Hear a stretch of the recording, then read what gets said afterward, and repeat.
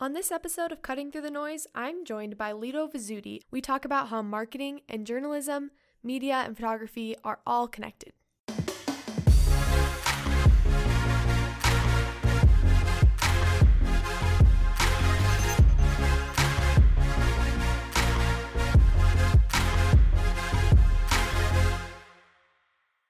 Hey everyone, this is Cutting Through the Noise with Cassie, and I'm here with Lito Vizzuti. Hello. How's it going? Good. Good. Cool. So we brought Lito on the podcast today because, he's a local marketing star. He has a lot of diverse background and interests in marketing. Could you just tell us a little about yourself, what you're doing now? Sure. Yeah. I mean, I know there's a lot. We can dive in. Yeah. So my background is actually not in marketing at all. Yeah. It's journalism? in journalism and storytelling, which, is something that is translatable to marketing.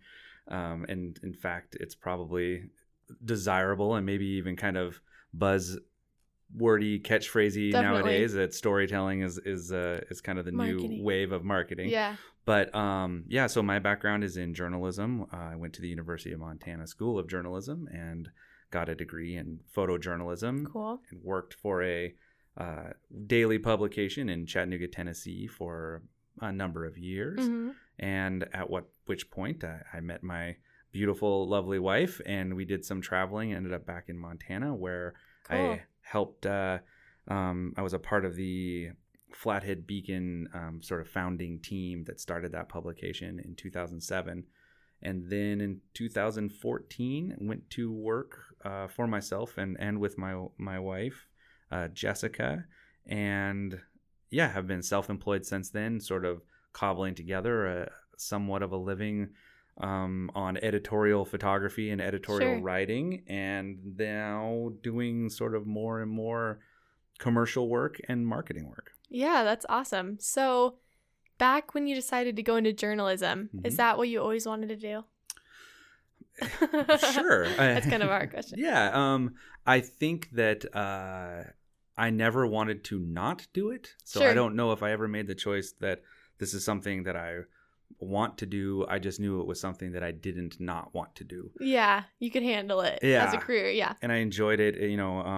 With photojournalism, it really opens up doors of, stories that you get to get into private people's private lives and sort of behind the closed doors. And in order to make the images, you actually have to be there and be in the room. And I liked the intimacy of it, and I liked the challenge of sort of finding ways to capture real life in real time in an artistic way, and using that left brain, right brain simultaneously. Sure. Yeah, that's what they're known for, I think. I enjoyed that. So. Yeah, the journalism school here in Missoula is pretty good. Did you enjoy your time there? Yeah, it's one of the top 10 awesome. in the country. Yeah, definitely. I loved that. I loved, more than anything, more than like the learning that happens there.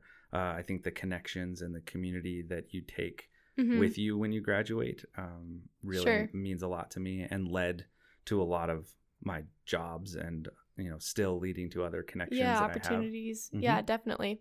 So when did you kind of realize what you were doing in journalism was marketing? Or maybe that you could go into marketing?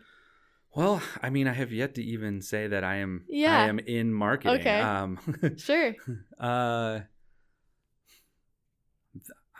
thinking through that question because, I think maybe the transition was more along the lines of, you're trying to work editorial you're trying to work telling editorial stories. Sure. And I'm doing this out of Missoula, Montana. I'm not in New York. I'm not in LA. I'm not in California at all. I'm not in some of those big hubs of availability of freelance or where sort of the larger firms are or agents are. So trying to do that in Montana, it takes a lot of work. We go to New York. We used to go a couple times a year. We're doing it about one time a year now, to meet with editors, to meet with magazine editors and newspaper editors, sell stories, pitch stories. try to remind people that you exist out here. Right. And it's a lot of work, which I enjoy. It's hard work, marketing yourself, pitching yourself. So maybe that was sort of my first foray, I guess, into marketing, was really trying to win over the hearts of the editors out there that to hire me to, make sure that I'm the top of when the New York Times needs a Montana photographer. There's a few folks in Montana that they can reach that out do to. that. Yeah. And I'm excited that I've been among those folks. Yeah. And it takes a lot of personal. It doesn't marketing. just happen. Right. Yeah, definitely. And then when you're also trying to make money and you have organizations that are interested in visual storytelling from a marketing perspective, it's also fun to participate with that. So I think that's sort of where that transition kind of a natural area to jump in. Yeah, so something we talk about at Pintler Group a lot is how digital marketing is constantly changing. We're constantly keeping up with the new trends and trying to figure out what's going to stick and what's going to go, by the wayside in just a couple months. And I see journalism being similar to that. Journalism has changed a lot with, I guess, more digital sources. Would you say that? Yeah. I mean, I think the way that stories are being told has changed, but I think the fundamental principles of journalism I think still hold true. Yeah, for sure. So one thing that we really enjoy working with you on is video and photo brainstorming. We just did a lot of that in the meeting we had before we recorded this episode, which is a lot of fun. Kind of in media right now, there's an overwhelm of anybody with an iPhone or a smartphone taking video, photo. I guess if someone were to want to start marketing for their company in a photo or video aspect, are there any types of equipment that you think you would recommend for someone just getting started that wants to produce quality content but, doesn't have the maybe bank account for big scale projects yet? Sure. I might be the worst person to ask about gear because I just don't I don't put a lot of time or effort into the gear. Yeah. However, I always say gear is like pots and pans. It's like you can spend a lot of money on pots and pans, and it doesn't mean you can cook. But if you do know how to cook and you can buy a nice pot or pan, it can make a difference. Sure. So, I think it just depends on what you're marketing. It depends on what you're trying to produce to get out there, who your demographic that you're trying to reach is. I think that there's nothing wrong with using your phone. I mean, phones they shoot great videos, they shoot great still photos. And whether you're using, a larger gear or your cell phone, I think it's important to have a tripod. Whether you're interviewing yourself, or interviewing others, some sort of microphone that is decent. I have a lapel, just a tiny little Sony lapel mic that plugs right into my phone. Sure. So if I use this more for journalism when I'd be out on an assignment and I needed just a quick interview of while we're riding in a truck. I can hit record on my phone, put the lapel mic on somebody, and then make just sure put you're my listening. Yeah, I can put my phone in their pocket. Definitely. So tripod, a decent microphone, and then grow from there, I guess. Definitely. That's a good place to start. Yeah, for sure. So kind of on the same lines, we have a question that we like to ask a lot of our guests when they come on this podcast. If you had, let's say, $100 to promote an event, where do you think that money would be best well spent? Oh, like on what? Yeah, so maybe earlier we were talking about how you have an opportunity to buy a new camera, but probably wouldn't be worth it for a single event or. And like a 6-pack of beer doesn't count. Yeah, sure. Yeah. I mean, if that's what you'd spend it on, that's gonna get because that might what gets folks to the event. Yeah. To be quite honest, I'm learning a lot of this from you guys as we navigate the many channels.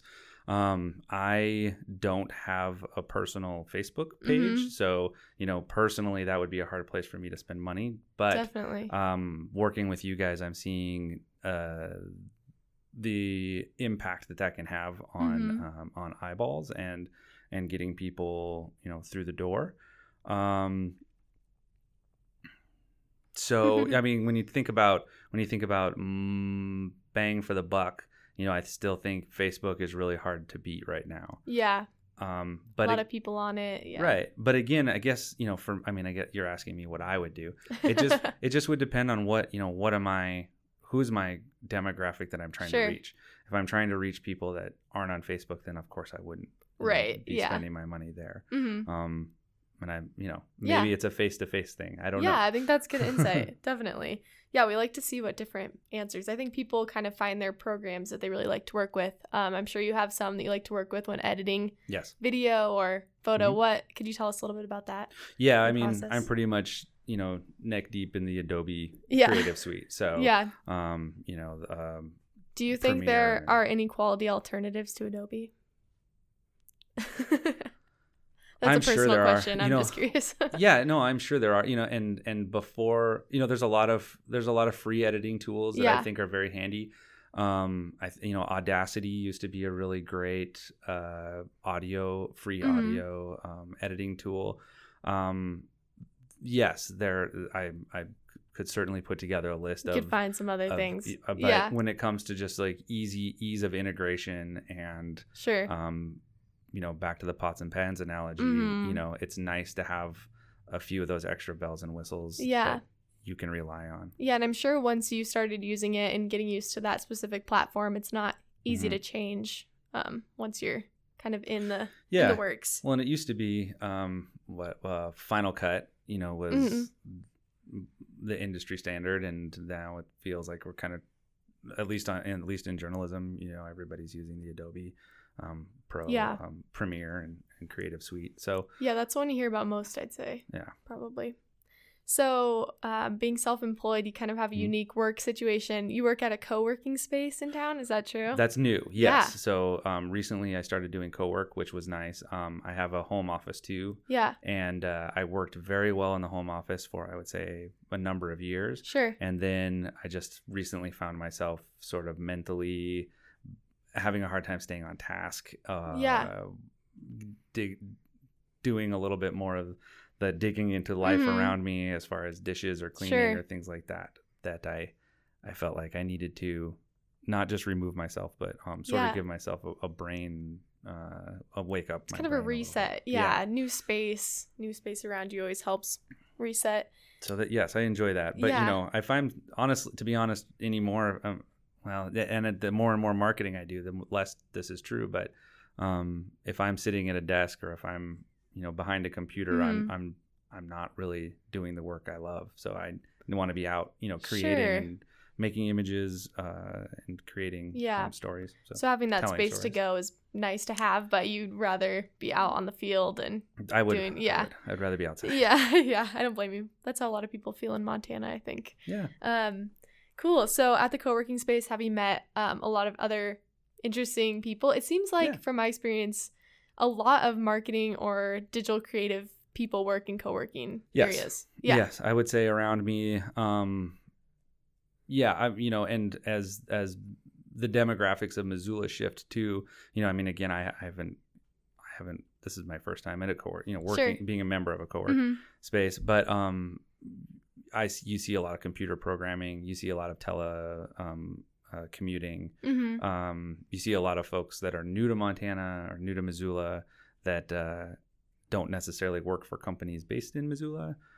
So I think that's interesting and that's new. And I'm meeting some people that have some really interesting jobs and are doing cool stuff. And that's really neat. You hope that, that's back to that self-promotion,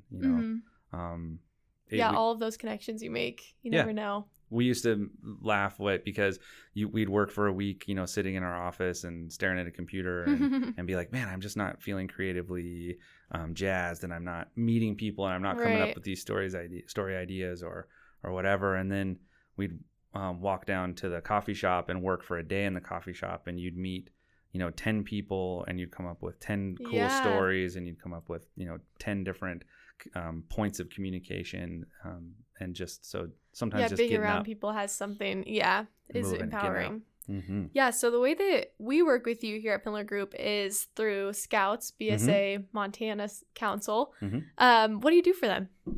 Oh, yet to be. I mean, every day can be a little different. Yeah.